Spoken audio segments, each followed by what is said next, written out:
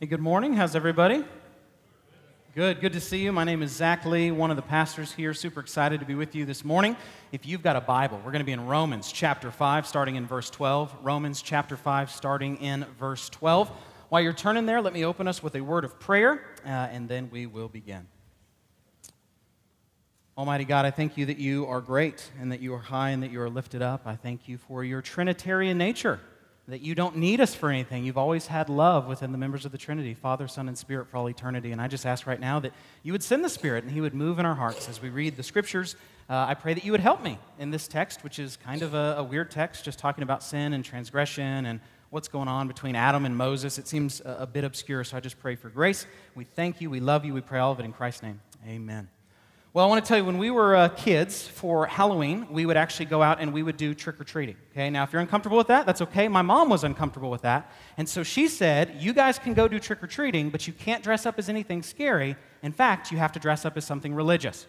And so I have two younger brothers and a little sister, so one year for Halloween, she made us be the three wise men, and my little sister was the star. And so the little star would go to the door, and we, as the three wise men, would follow the star to the door, okay? Now, you might think that that's adorable. That made me want to become an atheist, okay? I hated that. I did not like that idea. I did not think that was fun. And the Bible never says there were three wise men, by the way. But anyway, so we would do that, and you would go, and you would get this huge bag of candy, but you couldn't eat it right away, right?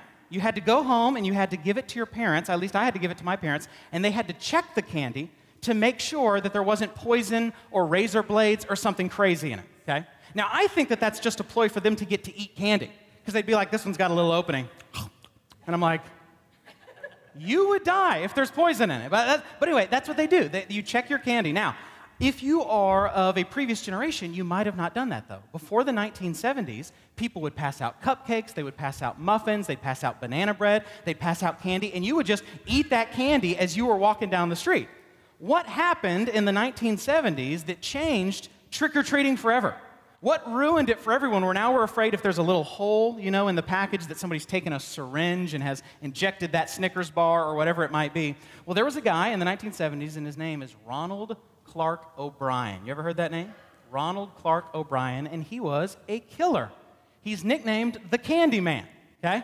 By the way, it is weird that for some reason in American history, a lot of killers have three names, right? So if you think of John Wayne Gacy, and a lot of times they have three first names. Lee Harvey Oswald, right? James Earl Ray. So you need to be careful with people with three first names, like, I don't know, Robert Jeffrey Ashley, something like that.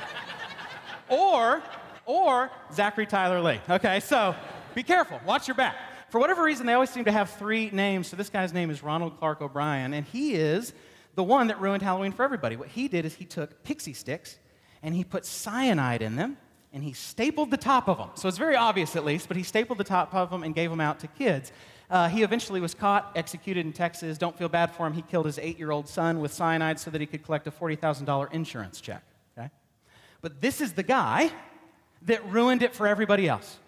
There haven't been a whole lot of other cases of that, by the way. There haven't been. Every now and again it'll pop up each year, but most of the candy you get is totally fine. But one guy has ruined it for all. One guy has made it where every time you go out and get candy, now it's suspicious. This text this morning is going to say something very, very similar about Adam. One guy who's going to ruin it for everybody, and now that there's a suspicion around mankind, there's now a sinfulness and a corruption and a brokenness and a guilt that we inherit because one guy messed it up, okay? So that's what this text is going to do. Zach, why are you talking about Halloween and serial killers at church? To make that point. Verse 12. Let's walk through this line by line, phrase by phrase. First of all, Paul says, therefore. Typically, when Paul says, therefore, he goes on to give a reason for something. This, therefore, is more going to set apart what he's about to talk about. He's about to talk about, for the rest of chapter 5, the difference of being in Christ versus being in Adam. That we're born in Adam and therefore receive his condemnation, but we are born again into Christ. So Paul's therefore here functions a little bit differently than it typically does because he's really setting up the grounds for what he's already talked about. He's already talked about how we're justified by faith. How did that happen? Because we're united to Christ. That's what he means by therefore.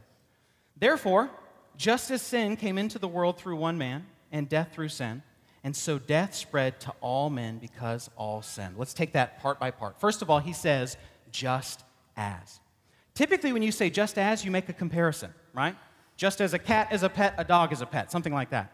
The Apostle Paul, though, will say just as, and he's not going to come back to give the so then, okay? That's what the Apostle Paul does.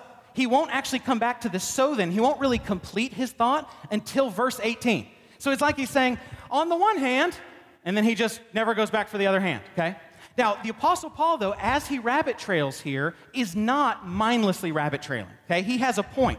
He's trying to say, just as Adam sinned, and we are condemned, so Christ was righteous, and those in Christ are seen as righteous. That's his point, but he gives this long kind of rabbit trail in his thinking, not because Paul is distracted, this is inspired by the Holy Spirit, but because the Apostle Paul, when he talks about Adam, realizes he needs to clarify. He needs to say something more here. I'll give you an example.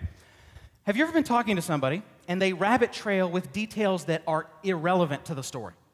That happens all the time. I'll go up to someone and I'll say, hey, where are you from? And they'll do something like this. Well, I'm originally from Florida, but, it was about 17 years ago. Honey, was it 17 or 18 years ago? Well, I think it was 18 years ago. No, because John was born, 17, and I'm just sitting there like, is this relevant to the story at all? The question was not, should you debate with your spouse in front of me about how many years you lived in Florida? That wasn't my question. My question was, where are you from, right? That's not what the Apostle Paul's doing here. He's not just going off on a tangent. He is, as he rabbit trails, trying to fill in the story so we understand what's going on with Adam, we understand what's going on with Moses. That way, when he makes his point about Christ, it's all the more powerful. So you get the just as here in verse 12. You don't get the so also until verse 18. He says, therefore, just as, look at this next phrase, sin came into the world.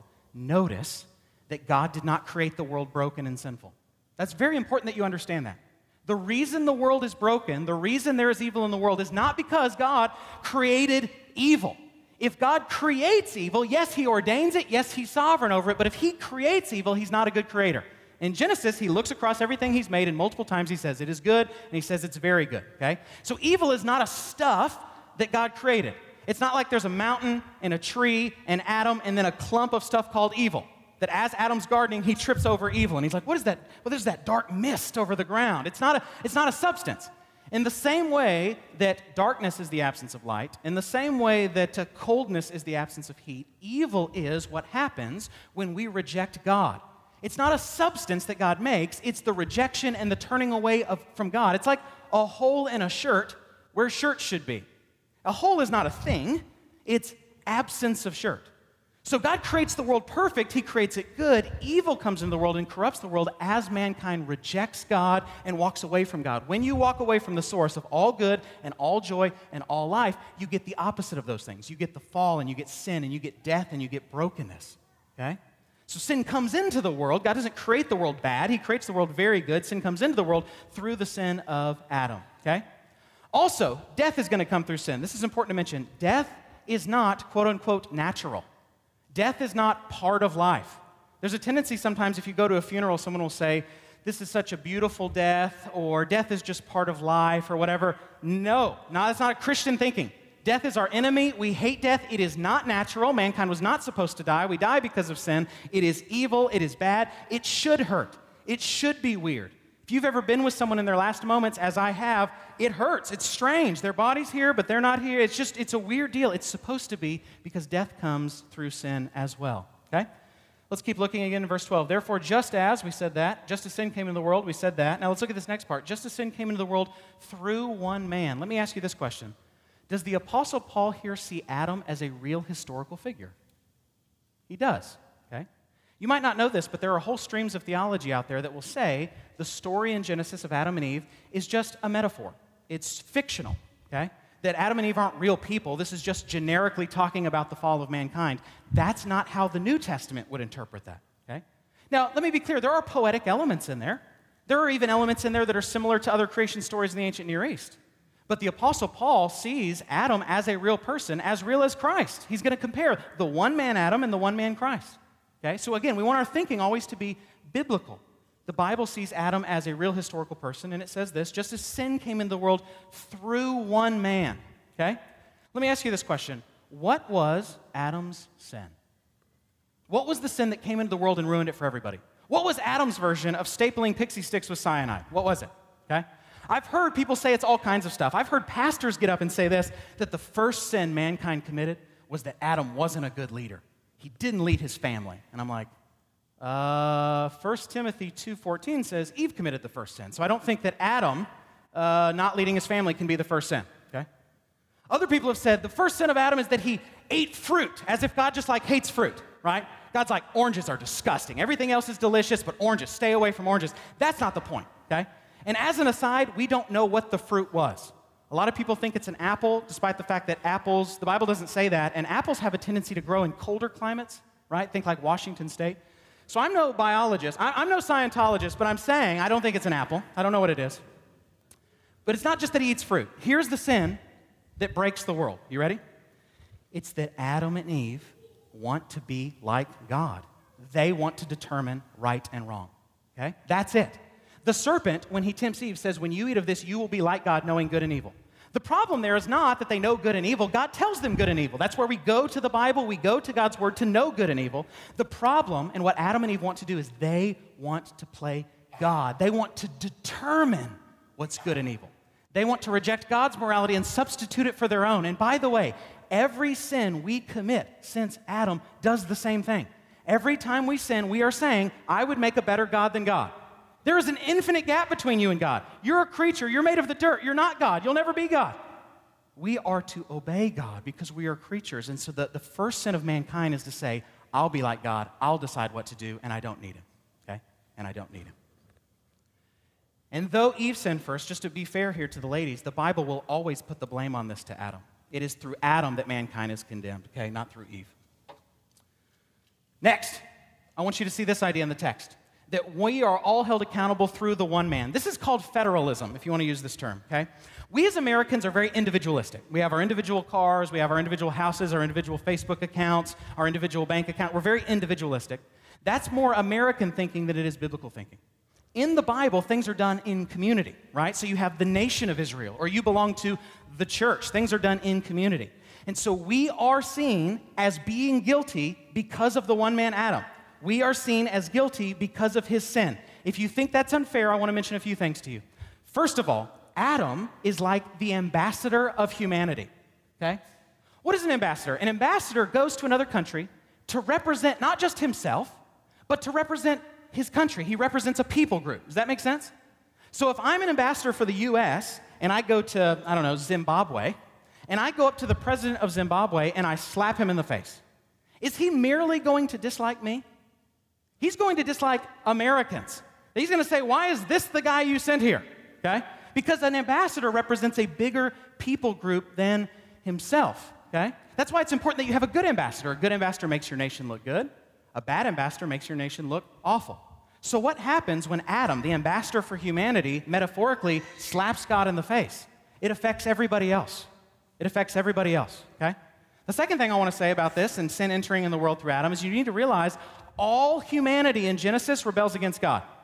How many people are there in the garden? How many? 2. How many people sin? 2. 100% of humans. Every human that exists rebels against God. Okay? So it's not just Adam, it's all humanity, at least all the humanity that exists has rebelled against God. Okay? Number 3, we're seen as linked to Adam because we're humans. The Bible will use the phrase in someone's loins. That doesn't mean we already exist or anything like that. The point is that genetically we're all linked to Adam. There are certain diseases where if your parent has the disease, your child will have the disease as well. Sin is like that. Because we all stem from Adam and Eve, and because they're corrupted with sin, we are born not only corrupted, but seen as guilty because of that sin. And then lastly, if you think, Zach, that seems unfair. Why is it that I'm guilty because of Adam? If you think it's unfair to be counted guilty because of Adam, you also have to think it's unfair to be counted righteous in Christ. That razor cuts both ways.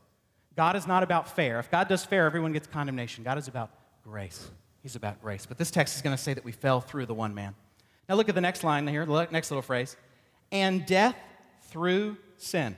Okay? Let me say a few things about this. First of all, when the Bible talks about death, it means both spiritual death and physical death. Adam is told that on the day he eats of the fruit, he'll die, yet the day he eats of the fruit, he doesn't die. But what does happen on that day? He's kicked out of the garden. Him and God's relationship is separated. Okay? So the Bible will combine the idea of death with also spiritual death. Paul will talk about hell being eternal death. Death is mixed with condemnation, etc. So this idea goes together. Additionally, sin and death are linked in the Bible. Okay?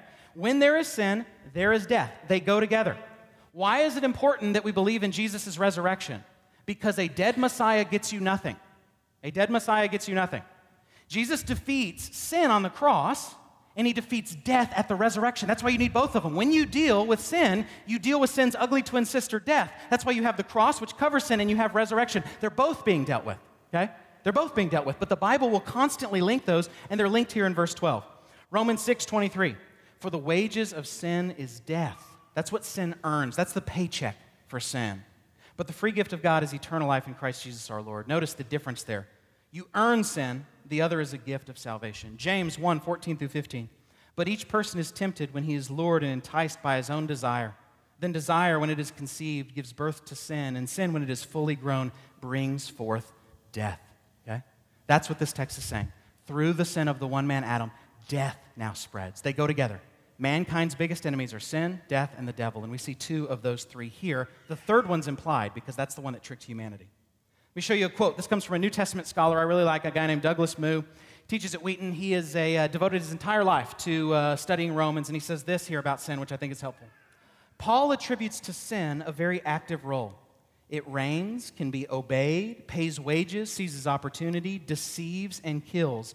In a word, he personifies sin, picturing it as a power that holds sway in the world outside Christ, bringing disaster and death on all humanity. All right? Let's go back to verse 12. We're almost done with verse 12. We're just trying to get all the meat off the bone here. I'm a wings guy, so that works for me. I'm a big Buffalo Wings guy, so that analogy just really rings true to me.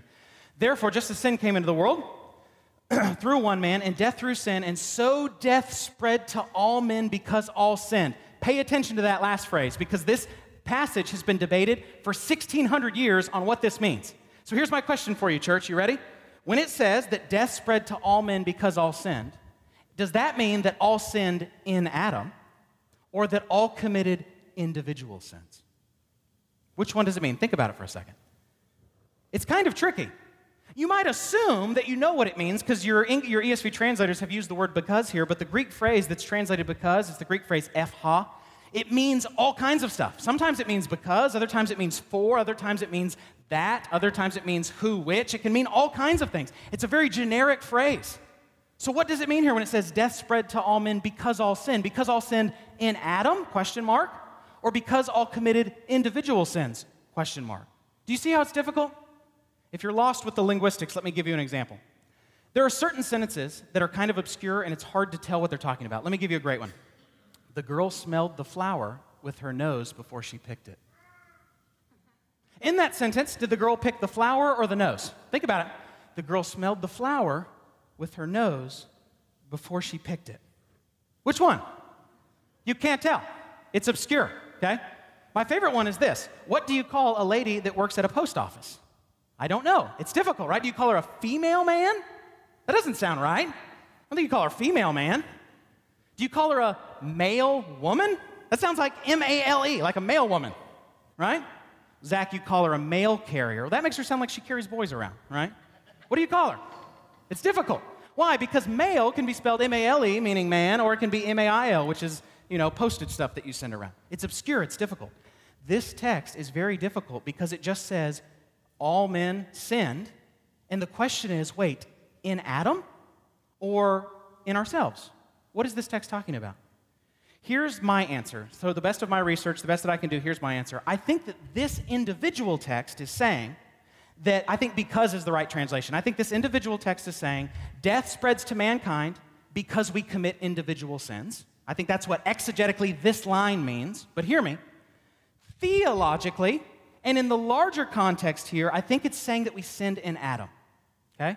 So I think both are true. I think this text is saying death spread to all people because we committed sins like Adam. I think that's what this line is saying. But theologically, all that does is push the question back. Why are we born where we sin? Why are we born to where we commit these sins? And the reason is because we are dead in Adam. We are guilty because of Adam. So exegetically, we sin in this text. Theologically, we do that because we fell in Adam. What Paul is doing here is he's implying something. In logic, this is called an enthymeme, when you have an implied premise. I'll give you an example. I had a lot of girls dump me before I met Katie. That was just a confession. I had a lot of girls dump me before I met Katie. So if I'm sitting down with a girl and she says, this isn't working out, you're not really my type, and I say, what's your type? And she says, handsome. She hasn't directly called me ugly. She's used an enthemy. She has implied that I'm ugly, though she didn't say it directly. And if I had a nickel for every time that happened, I would have 3 nickels, okay? That's what the Apostle Paul is doing. He's saying death spreads to all people because we all individually sin, but why do we all individually sin? Because we've already sinned in Adam.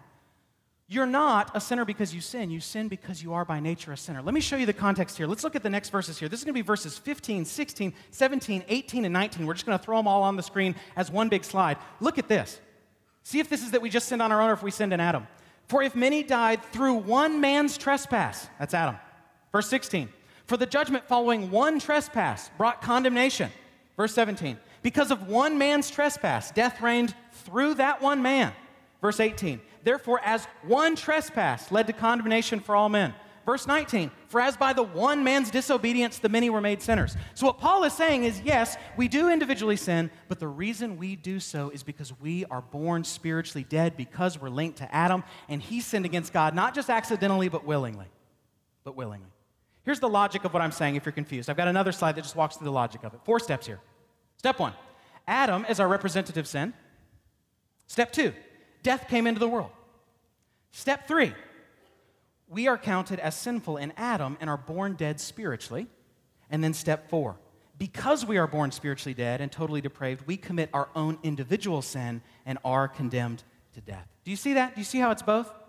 What Paul is saying is death spread to all men because all people sinned, but the reason all people sinned is because we were already separated from God anyway. That's the point, okay?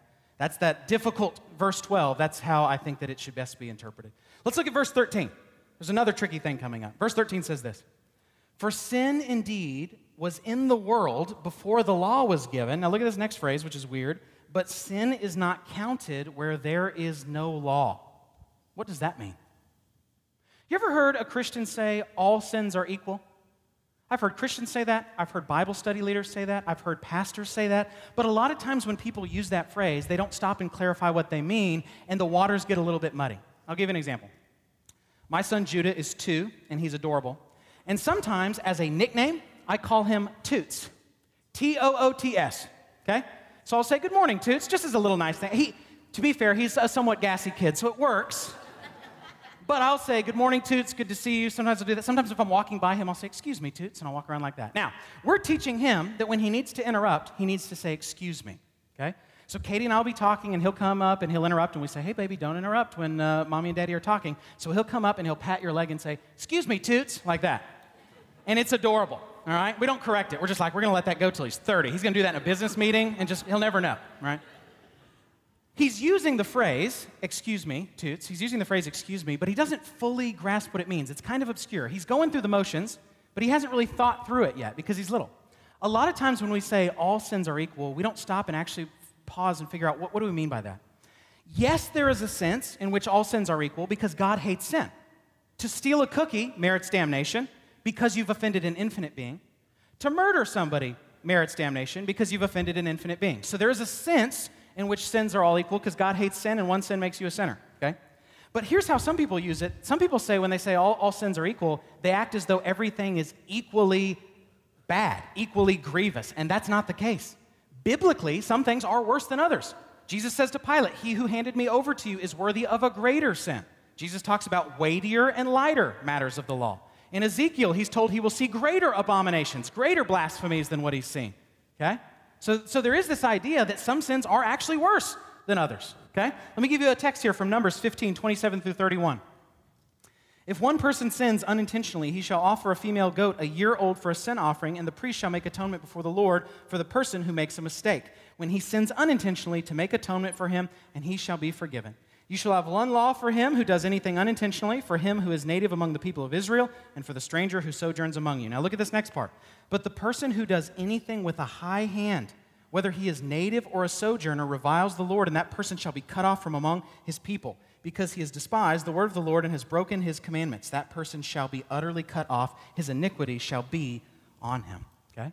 So not only is it the case that some sins show a darker heart, that some sins are actually more grievous, but it's also the case that the Bible separates out sins from trespasses. Look at verse 13 again. For sin indeed was in the world before the law was given, but sin is not counted where there is no law. In the Bible, sins are different than trespasses. All trespasses are sins, but not all sins are trespasses. What is the difference? A sin is where you do something you shouldn't do against God, okay? A trespass, though, is where you violate a known command. You violate a written command. You violate something you should know. I'll give you 2 examples from my childhood. There was a time when I was a little kid and my mom was in the other room and she said, "Zach, what are you doing?" And I said, "I'm coloring. I'm drawing." She said, "What are you drawing with?" And I said, "A pencil." She said, "What are you drawing on?" And I said, "The couch." And she said, "Why don't you bring the pencil to mommy?" Okay? Now, she had never told me not to color on the couch. We just colored, and then she left, so I colored on the couch. It was wrong. My mom didn't like it, but she had never given me the command, "Thou shalt not draw on the couch." Okay? Now, contrast that another time. I was in my dad's office. My dad is a banker, and I was a little kid, and I was eating these crackers. They were these orange crackers with a little peanut butter in the middle. And I came into his office eating those crackers, and he says, "Son, try not to spill those crackers in my office." And I said, "Okay." And I instantly wanted to spill the crackers. Sorry, my dad's here today. This is confession. I was little. I wanted to spill the crackers. So when he wasn't looking, I'd be like, and just like let them fall to the ground. I even remember taking a bite and tapping it like a cigarette, like making the little pieces fall off right here, okay? That's transgression. He said, "Don't do this," and I thought, I got to do it because I was told not to, okay? So Paul here is separating the difference between a sin and a transgression. They're both worthy of death. They're both worthy of condemnation. There is a sense, though, in which a known rebelling, a shaking your fist at the sky like we saw in Numbers 15, though, is worse, okay? It is worse. Verse 13, I want you to see this one more time. For sin indeed was in the world before the law was given, but sin is not counted where there is no law. Here's what he's saying. Before the Mosaic law is given, and God is giving us his scriptures, there is still sin. There is still rebellion against God. But what happens is sin moves from being like a power to being a record of wrongs. It moves from being this thing that owns humanity to this thing that owns humanity, and we have a record of wrongs against us. I'll give you one more example. Imagine somebody who's addicted to drugs, somebody who, let's say, is addicted to meth. There is a sense in which that meth owns them. They are a slave to that meth. They're a slave to the drugs. The drugs are their master, and it rules over them, okay? Now take a guy who's addicted to drugs, addicted to meth, who also is on probation and has a criminal record. Meth and drugs still run that guy's life. Those drugs still stand over him as a power, but now, every time he fails a drug test, every time he fails a polygraph test, the prison sentences get worse, the fines get worse, because when he now sins, there is this record of wrongs that's kept against him. That's what the Apostle Paul is saying that the Mosaic law does. The Mosaic law, and we've said this a bunch, was never intended to save you. You should not be looking through the Bible for this list of rules you can keep to be saved. That list of rules only condemns you and shows you need Christ, and that's the only way you can be saved, okay? But that's what the Apostle Paul is saying here. Verse 14, yet death reigned. Let me pause there real quick. Notice the kingdom language here. The gospel is that God is king, the Trinitarian God of the universe. We've rebelled against him, so he sent his infinite son, Christ, to redeem us so that we might have new life, and he has reestablished his kingdom. But here in this text, it's going to say, because of sin, death reigns. When mankind tries to push God off the throne, mankind doesn't take its place. Death does, okay? Death is our enemy that we cannot defeat. Listen, let me just say something really blunt and true to you. You ready? You are going to die. It's not an if, it's a when. Welcome to Parkway, where we quote, just say it, okay? You are going to die. But Zach, I'm doing this new fad, this new diet that no one's ever done before in world history. Maybe that's what'll solve it. You're going to die. Do the fad diet or don't. I had a lady try to get me on a diet one time where I was like, okay, so could I take bread and wine with communion? She's like, no. Could I enter a land flowing with milk and honey? She's like, no. I'm like, that's an unbiblical diet then. I'm not going to do that. Diet or don't, you're going to die, okay? Work out or don't, you're going to die. Save your money or don't, you're going to die. That's going to happen. Death is an equalizer, or someone with 3 first names will kill you, okay? But it's going to happen. Death reigns over mankind, and we cannot defeat it on our own. We can prolong human life through technology and science, but we cannot eliminate death. Oh yeah, Zach, well, I'm going to be cryogenically frozen. Okay, and then when they unfreeze you, guess what? After a few years, you die, okay? Mankind cannot conquer this. This is an enemy that no matter how hard we try, no matter how smart we are, we have to be delivered from it. We need a rescuer. We can't solve death on our own. And this text is saying, when mankind sinned, death set up its throne and rules over mankind until Jesus knocks death off the throne at the resurrection. Okay? 14. Yet death reigned from Adam to Moses, even over those whose sinning was not like the transgression of Adam. Notice, Adam didn't merely sin, he transgressed. Do not eat of the tree. He knew that, and he did it anyway, okay? Who was a type of the one who was to come. Now, let me tell you why these verses are tricky. Let's read 13 and 14 again. There's another problem with this text. It's a very difficult text. There's verses 13 and 14. It sounds contradictory. Let's look at 13 and 14 again. For sin indeed was in the law before the law was given, but sin is not counted where there is no law. Okay, so it's saying sin doesn't count when there's no law. Now look at verse 14. Yet death reigned from Adam to Moses, even over those whose sinning was not like the transgression of Adam, who was a type of the one who was to come. Do you see why it's tricky? It sounds like Paul's saying this. Sin doesn't really count when there's no law, but you still get the punishment for breaking the law even before the law is given. Do you see where it's tricky? Sin doesn't count when it's not a transgression, but you're still going to die as if you had transgressed. That's where it gets tricky. What's going on in this text? It's not a contradiction. What the Apostle Paul is trying to do is he's trying to say two things. He's not just saying one thing, which would make it sound like a contradiction. He's saying two things. On the one hand, he's saying, in the same way that Adam disobeyed and it broke everything, so Christ obeyed and it's fixing everything. That's what he's trying to say on the one hand by talking about trespasses. On the other hand, he's trying to say that sin is still bad. You don't play around with sin. He's trying to say even though there wasn't the Mosaic law, people still got judged for their sin. Think of the flood with Noah. Think of Babel. Think of Sodom and Gomorrah. Whatever it is, God still judges people for their sin even when before you have the giving of the law. That's what Paul's trying to say. We've seen that in Romans 1 and 2. Romans 1 is the condemnation of the Gentile. Even if you don't have a Bible, you do by nature what you know to be wrong. Every culture that's ever existed has had rules against killing people. Okay, has had rules against murder. Some will allow you to kill for some reasons, but not others. But every culture agrees that's ever existed in the history of the world agrees you can't just kill whoever you want, whenever you want, depending on who you are. Okay? Chapter 2 in Romans was the condemnation of the Jew, where he says, even if you have the Bible and you know God's word, you still break it. Everybody has sinned and everybody needs God's grace. So what Paul's simply trying to say in verses 13 and 14 is this, just to summarize. People still sinned and got judged. People still sinned and fell under death even before the giving of the Mosaic law and also after the giving of the Mosaic law. That's simply his point, because we're all born broken in Adam. Romans 2:12, for all who have sinned without the law will also perish without the law, and all who have sinned under the law will be judged by the law. Okay? Two things I want to say here that I think are really important. Let me give you a few examples. So first of all, I like pirates. Okay? I say that because the guys on staff make fun of me for that. I just am fascinated by that. Not Somali pirates, right? If you have an AK-47, you're not a pirate, all right? That ruins pirating for me, but swashbucklers, right? Buccaneers. And one of the things that's interesting is what they would do if they were going to take over a ship is they would hoist the Jolly Roger, right? This black flag. By the way, do you know why it's called the Jolly Roger? It's not because of some French word, Jolie Rouge. I've heard some other reasons. The reason it's called the Jolly Roger is because they used to call the devil Old Roger. Right? That's a symbol of death. It's a symbol of the devil when they're raising this Jolly Roger. So if you're a merchant ship and you saw another ship and they raised a black flag with the Jolly Roger on it, maybe sometimes it's just a skull, sometimes it's got the crossbones, sometimes it's got the sabers, sometimes it would have other imagery like an hourglass to say your time is up. If you saw that flag, you actually didn't have to freak out yet because that was your chance to surrender. Pirates would go on board and they wouldn't just kill everybody. If you surrendered, they typically just take your stuff and leave. They're mainly thieves. They're not mainly murderers, although they did murder as well, okay? So if you saw that black flag, that Jolly Roger, you would surrender. They would come on, take what they wanted, typically leave. Sometimes they'd recruit your people. They'd maroon you on an island. They did all kinds of things, okay? But if they hoisted that flag and you thought, we're going to try to outrun them, or we're going to fire a cannon back at them, or we're going to fight, they actually would take down the Jolly Roger and they would put up a solid red flag. They would put up, it's called the bloody red flag. They would put up that flag to say, we will show you no quarter. We will kill everyone on board. We gave you a chance to surrender.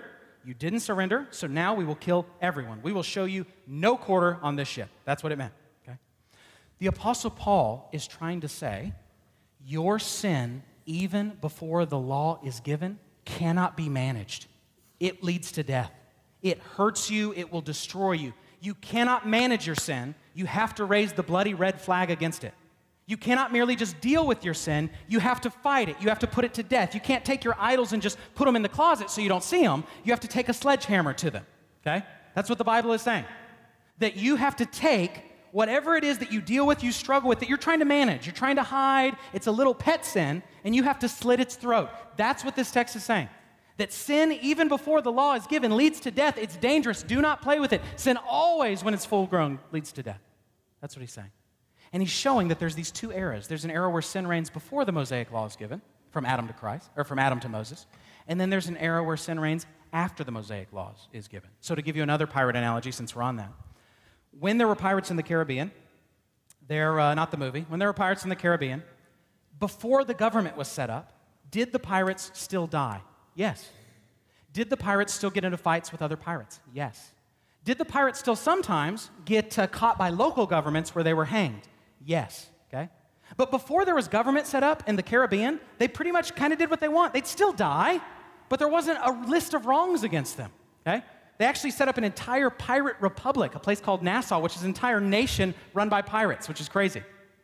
But eventually, the British government set up colonies, they set up governments on islands like, you have a lot of this in the Caribbean where you have governments being set up by the Spanish, set up by the French, set up by the English, in places like Cuba, places like Jamaica, whatever. And now, there was this list of wrongs against you when you would be caught. Yes, were there pirates? Yes, did they die? But now that government was set up, your chance of dying was a lot higher. You'd be captured, and what they would do is they would read off that list. You are condemned to death because you've committed 10 counts of piracy, 4 counts of rape, 2 counts of murder, and a count of petty theft or whatever, and they would hang you. And you wouldn't be on death row for 20 years. You'd be on death row for a day, okay? And they would have a Protestant minister, a Reformed Calvinistic minister, come and minister to you before you're hanging. His name was Cotton Mather, was one of the guys that actually ministered to pirates. He's one of the most famous preachers in America. His family is related to the family of Jonathan Edwards. And so they would minister to these pirates, and then what they would do is they would hang them. They would then take their bodies, cover them in tar so they wouldn't rot, and put them in a cage in the ports so that anybody thinking, man, maybe I want to be a pirate. Yo-ho, the pirate's life is for me. You see a dead guy hanging in a cage, and you think, nope, I'm going to be a farmer. Farming is what I'm called to. I love farming, right? I hate the water. That's what you would think. What Paul is saying is that before the law was given, there's still sin, there's still death, but once the law is given, these governments are set up, and now there's the hangings. Now there is the record of wrongs against you, okay? There is the record of wrongs against you. I realize, by the way, this text is kind of weird. Zach, what's the point of your sermon?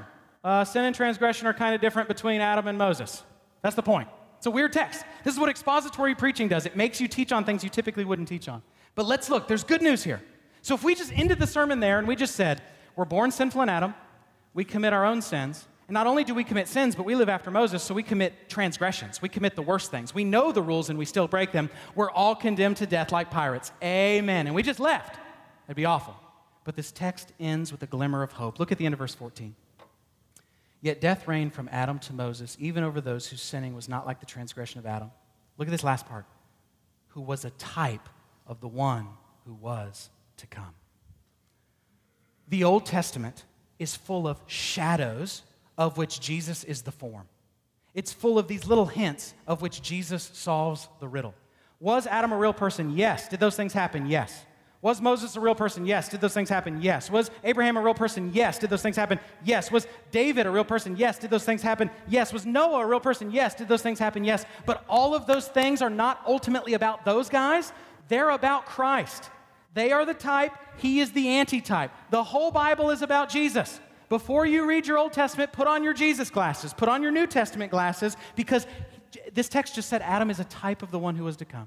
In what way? Adam was our ambassador, and he messed it up. Jesus, though, as our ambassador, fixes it. Fixes it. Let me give you some passages.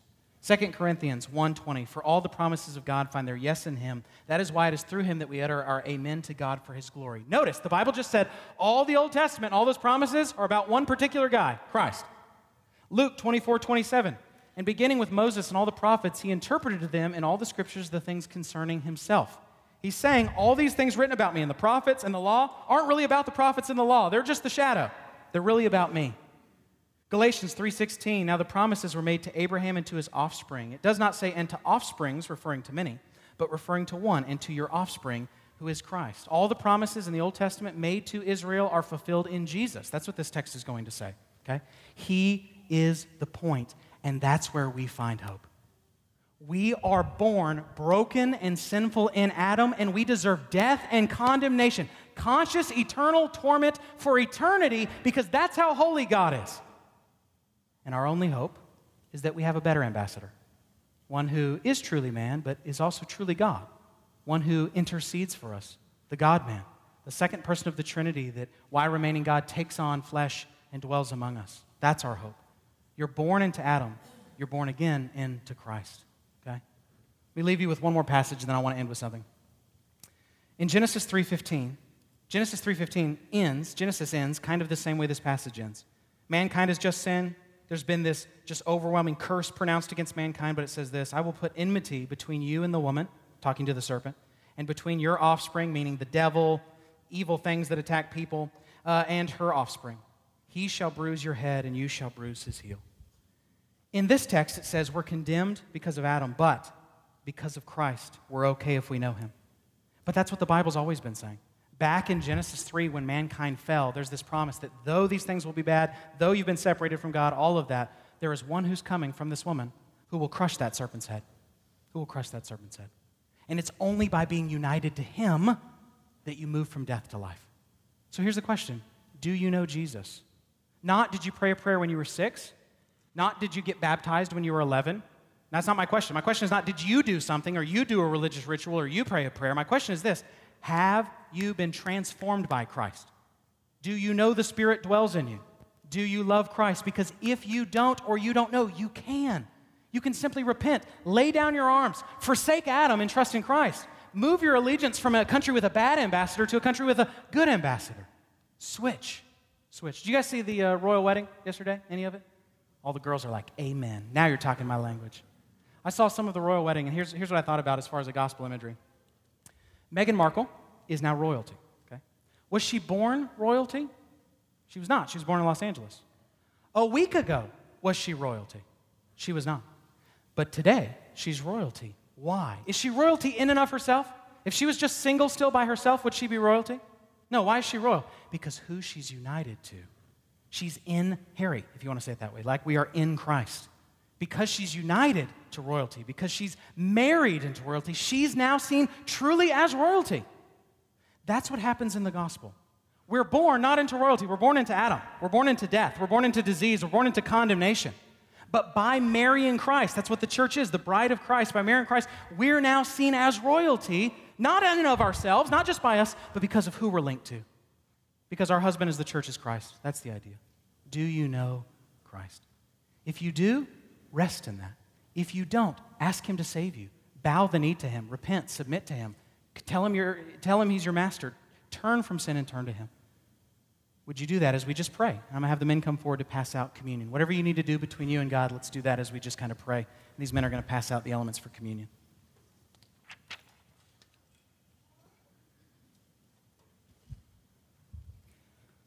Almighty God, we thank you for your power and your love. We thank you for this text.